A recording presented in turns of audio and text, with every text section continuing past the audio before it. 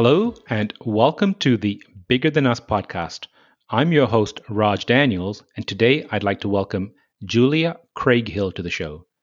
Julia Craighill provides sustainability, strategy development, and execution plans that enable clients to improve financial and environmental performance. She is a driven, award winning sustainability expert committed to helping organizations build value through green strategies. With more than 3 decades of experience in architecture, construction, and sustainability, she provides pragmatic guidance to building owners, managers, and occupiers for their workplace and building operations. A frequent speaker and author on issues of sustainability and resiliency, Julia is known for her ability to inspire organizations to make the leap from good intentions to long-term profitable performance. Julia, how are you doing today? I'm terrific, Raj. How are you? Julia, all things considered, I'm doing well. We're recording here. It's April 6th, 2020, and we are in the middle of the coronavirus pandemic. Nothing is going, the way things are supposed to, but I think we're all just trying to handle it the best we can. And what about on your side? Well, yes, exactly. I tell friends that I pitch back and forth from desperation to a sort of calm resolve. So catch me at any moment, and I'm at either end or in between. It is, and the past couple of days have been absolutely gorgeous here in Washington, D.C. So I'm trying to have that buoy my spirits. Well, what kind of day did I catch you on? A buoyed spirit day or somewhere in Buoyed between? spirit, buoyed, yes. And I'm getting to talk to you, so it's a twofer. Well, thank you. I appreciate that. So, Julia, I like to open the show by asking my guest the following question. If you were asked to share something interesting about yourself, what would it be? So I actually have two things, if you'll indulge me. Try to make them short. One is that I have a three-legged dog, which I guess isn't all that unique, but in my neighborhood, it has made me a minor celebrity, and this was not by intent. She was adopted from Thailand. She was a street dog that was hit by a car, and the small rescue had to amputate her leg. And she's just intrepid. Nothing slows her down. And a lot of people know her. Her name is Lucy. They don't really know me. I'm merely her owner. And I actually had one person stop me and say these words. Your dog is my hero. So I have a dog who is hero. And I guess the other, pardon me, yeah. That's amazing. So first of all, I didn't know that they import dogs from Thailand. So that's a whole different story, I guess. And you said she was hit by a car, correct? Yeah. What kind of dog is she? Good question. No idea, though I think she has a fair amount of Basenji in her. So we have two dogs, and one of them is named Lucy. It's a popular name. It's the name they gave her at the rescue, and how I came to adopt her is a long story. We don't need to go into it. But since she had that name, I just kept it. I think it's a pretty popular name. Well, there you go. And what's the second interesting thing? So the second interesting thing is that I actually wanted to be a ballet dancer early in life, and I went to a professional ballet high school, the Academy of the Washington Ballet here in Washington, D.C. I then went on to major in ballet in college, and it was there at the University of Utah, which still does have a terrific program. But I looked around and I thought, wow, the world is so much bigger. I think I want to get out and do that. And so somewhat incongruously, I chose to become an architect, just sort of out of thin air. And it took me really over a decade to sort of realize that where that juncture was between ballet and architecture. And I like to say that I used to enjoy moving through space, And then I decided to create space that one can move through.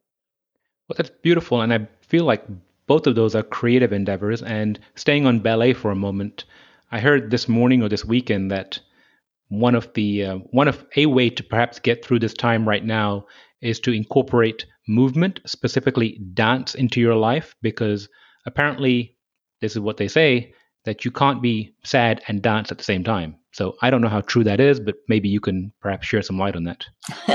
That's great. I think that really is true. When I think back to my dancing career, I have not done a lot of dancing as of late. I've really settled down more into kind of yoga and basic fitness. But one of my classmates who went on to have a professional career now teaches, and she's got some. The school is putting virtual classes up. So I've promised her I'm going to take one of her classes. And fortunately, no one will have to see me do that. Well, I hope we all take the opportunity to incorporate some movement into our lives. I agree. So, Julia, switching gears a little bit, can you share a little bit about your current endeavor? Sure.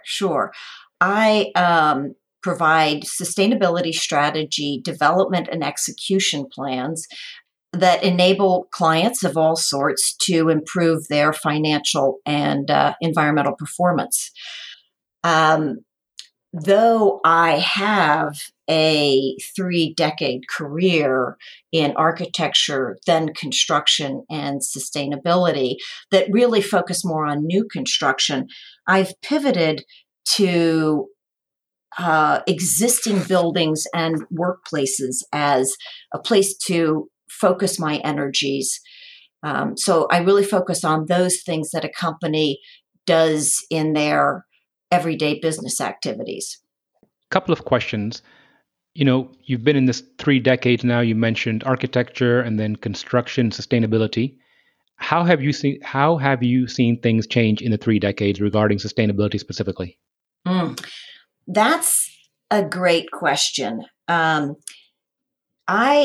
actually, when I started my construction career in 1994,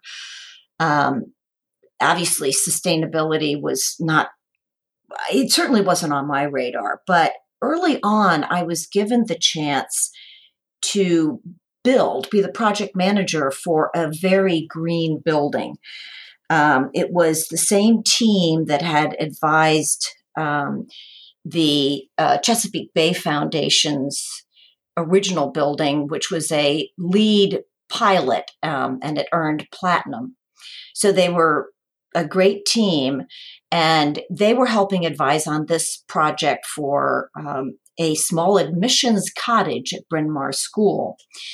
And the architects had gotten to know me on previous projects, and being an architect who understood design intent and where they were coming from, when the client said, I know you're already through design development and you've got this design, but we'd like to switch it entirely and make it be super green, which changed the entire building orientation, type, foundation, structure, everything. They said, well, and of course the deadline didn't move. That architecture firm said, okay, we'll do this, but we're not going to be able to complete the construction documents. And there's only one project manager that we would like to manage that construction. And it was me, because they knew that they could trust me to follow the design intent. So that was my introduction in 1998. And then things, went on as normal. And I just kept pondering my experience. I hadn't been part of the decision process. I was implementing. And I kept thinking, well, how did they make all these decisions? And what does this really all mean? So fast forward to January 2001, I get this notice about this thing called LEED. It was actually handed to me from the director of construction, who I was generally the person that if they didn't understand something, it was like having Mikey try the Life cereal. They were like, Julia, do you know anything about this? Well, I didn't. And I almost sort of said, yeah, I doesn't seem like much, except that the Washington Post architecture critic wrote an article on the Chesapeake Bay Foundation and how it was a pilot for this new LEED program. So I thought, okay, sounds legitimate. I went January 2001 to a rollout. They presented this thing and it was just eye-opening. It talked about how your site selection and stormwater were actually green building and all these other things that I had never thought of. And I thought to myself, wow, this is so terrific. It answers so many questions that I had. It sort of dodges a lot of the difficult issues that I couldn't imagine how you could figure it out. Too bad it will never go anywhere. And fortunately, that's proved me wrong. And I'm glad I was wrong, because they said they wanted this to be market driven. And to a great extent, it has been, although regulatory and other incentives have also been driving it. But it's really, when I used to describe it to people, even green building, they thought I had two heads back in the early 2000s. And now, it's really recognizable. So 1998, you talked about green and LEED. You gave foundations as an example. What are a couple of things that you've seen change the most, and specifically when it comes to buildings? Yeah, I think that energy to a great degree has been a driver, certainly was an early driver. So ways that buildings can incorporate energy generation, solar panels being a big part of that. Also, increasingly energy efficiency for when you design that building, for the systems within it and the envelope, but also for existing buildings. That's really been one thing that I've seen historically. Now we're starting to really see green building and sustainability more holistically, more systemically. And so healthy buildings, which affect worker health and productivity, and resilience, which are ways that building can respond to disasters and hazards and, keep on ticking, are coming now to the forefront. I love the idea of a healthy building and a building designed to promote worker or employee health. Do you have an example of something that could be put into a building to enhance employee health? Oh, there are so many. And of course, there is a certification for that called WELL. And like sustainability, it has such a broad range of things that you can do. You can improve the water quality and water access that employees or visitors have, all the way to, on another part, you can bring in what is known as biophilia, which is sort of access to nature directly by views or by bringing plants in, as well as aspects of nature. And there's a lot of science behind that it promotes health and therefore productivity. So going back to, you mentioned earlier in the interview regarding some of the advice you give your clients, what's some of the tactical advice you give them specifically around sustainability? Right. So what I do, sort of where I practice, is at the sort of high level strategy part. So I'm going to be advising them or helping them develop initiatives around energy and carbon, but also what any business can do is look at their purchasing and make that more sustainable. There's many dimensions to that, as well as water, as well as worker health, and just sort of other issues like that. That's really interesting. So you sounds like you dig directly into the supply chain too, and perhaps in the vendors also. Absolutely. And there are many ways that you can analyze the products and services that you buy and those vendors.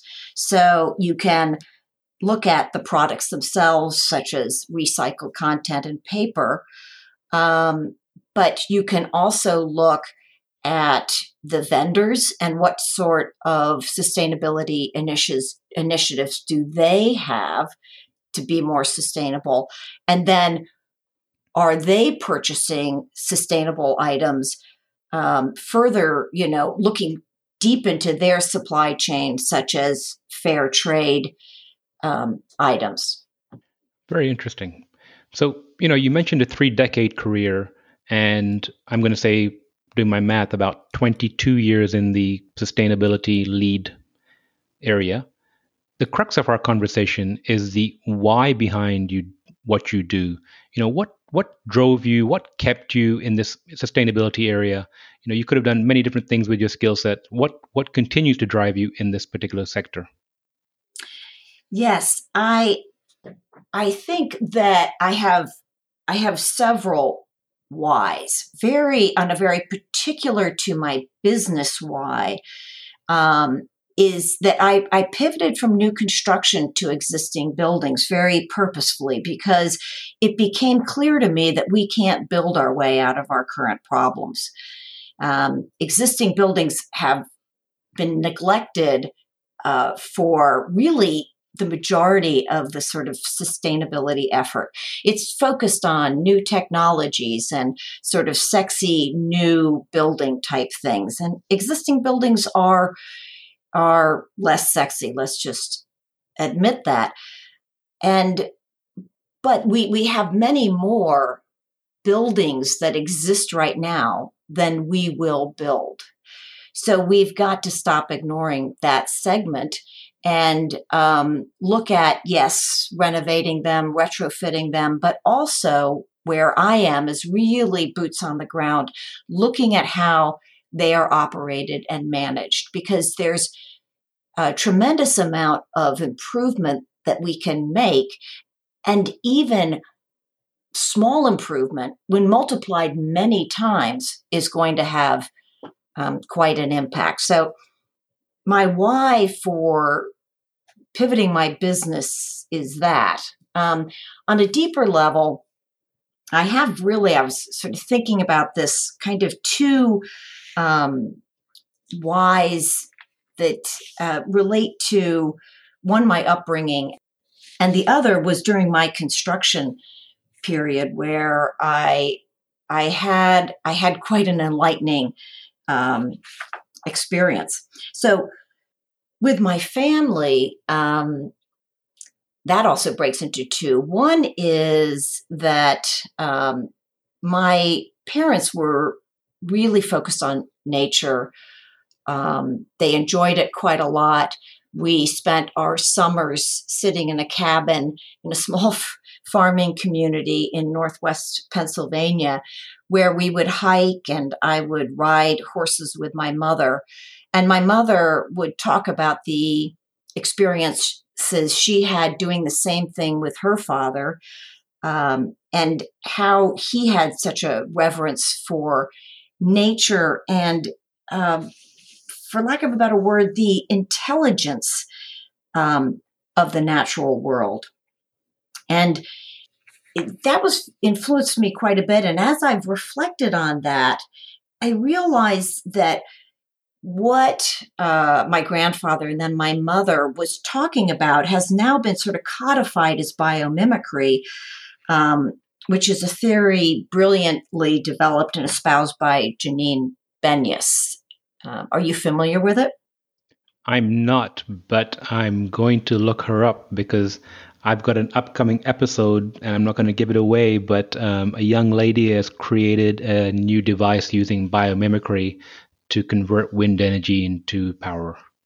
Yeah, that's it. So that's exactly it is sort of the practice that learns and mimics from strategies found in nature, and there are quite a few. So that's going to be a great episode.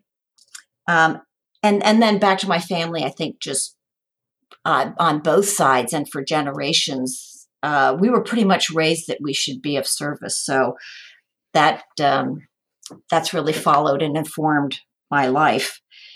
And then on the construction side, the incident that happened was I was project managing a nursing home, and it was on a sloped wooded site.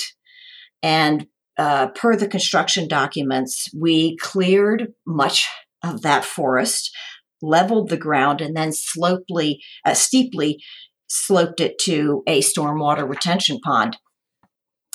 I was really quite proud of the work that my team had done. We had, in sort of record time, done this earthwork. And it was soon after that that my late husband came to visit the site, and he looked around and said, "Wow, there has got to be a better way. I mean, just cutting down all these trees and this sort of desecration." And at that moment, the words stung, but they've really stayed with me. Yes, we do need a better way, and I want to be part of that change. I love that. I also, I teased out from what you said earlier. I see an overlap between the idea of service and your experience in nature, and it makes for a very beautiful Venn diagram. And the fact that you could find something, from a vocation standpoint that fit directly in the middle of that, it must be quite fulfilling to wake up to that every morning.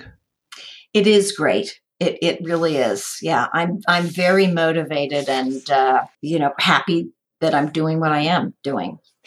So staying along those lines, if you could share some words of advice or words of wisdom with the audience, what would it be?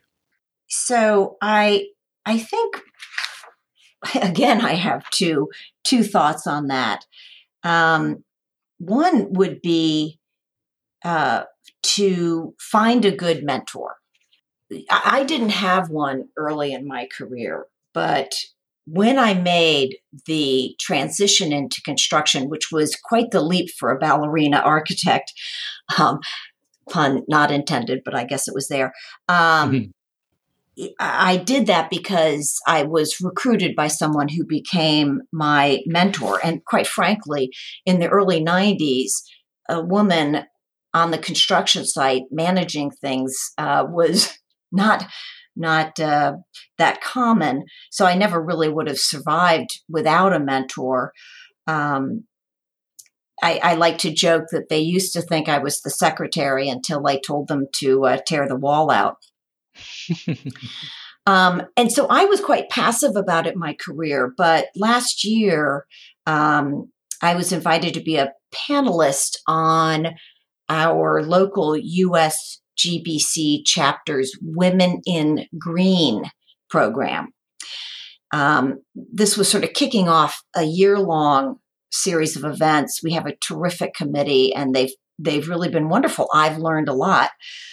Afterwards, we were paired with a mentor-mentee, and a young woman. We were sort of right in, if we were interested, chose me very specifically because she, like me, studied ballet very intensely in high school and has since gone on, is starting a career in construction. So, my takeaway from that was you really have to look for a mentor, not let it just sort of passively happen, and cultivate that relationship, because I think that really helped me, and I hope to help others. So you said you had two pieces of advice. One was find a mentor. Okay, so that's my advice. You said wisdom. Yes, ma'am. Also, so on wisdom, and I think this also goes to why I'm doing what I'm doing. we have no planet B. And our focus on short-term gains that are detrimental to nature's resources and humanity's future are really kind of myopic. One is it doesn't enable us to see the potential benefits of doing sustainability that can be financial as well as satisfying. But the other part of this that I believe is that I think people see themselves as the sort of, apex species, smarter than everyone else. We sort of mentioned that in a way, talking about biomimicry, which says really nature is a whole lot smarter than we are. And if you think about it, we're sort of toddlers on the timeline of this planet. Nature has had a whole lot more time to work things out.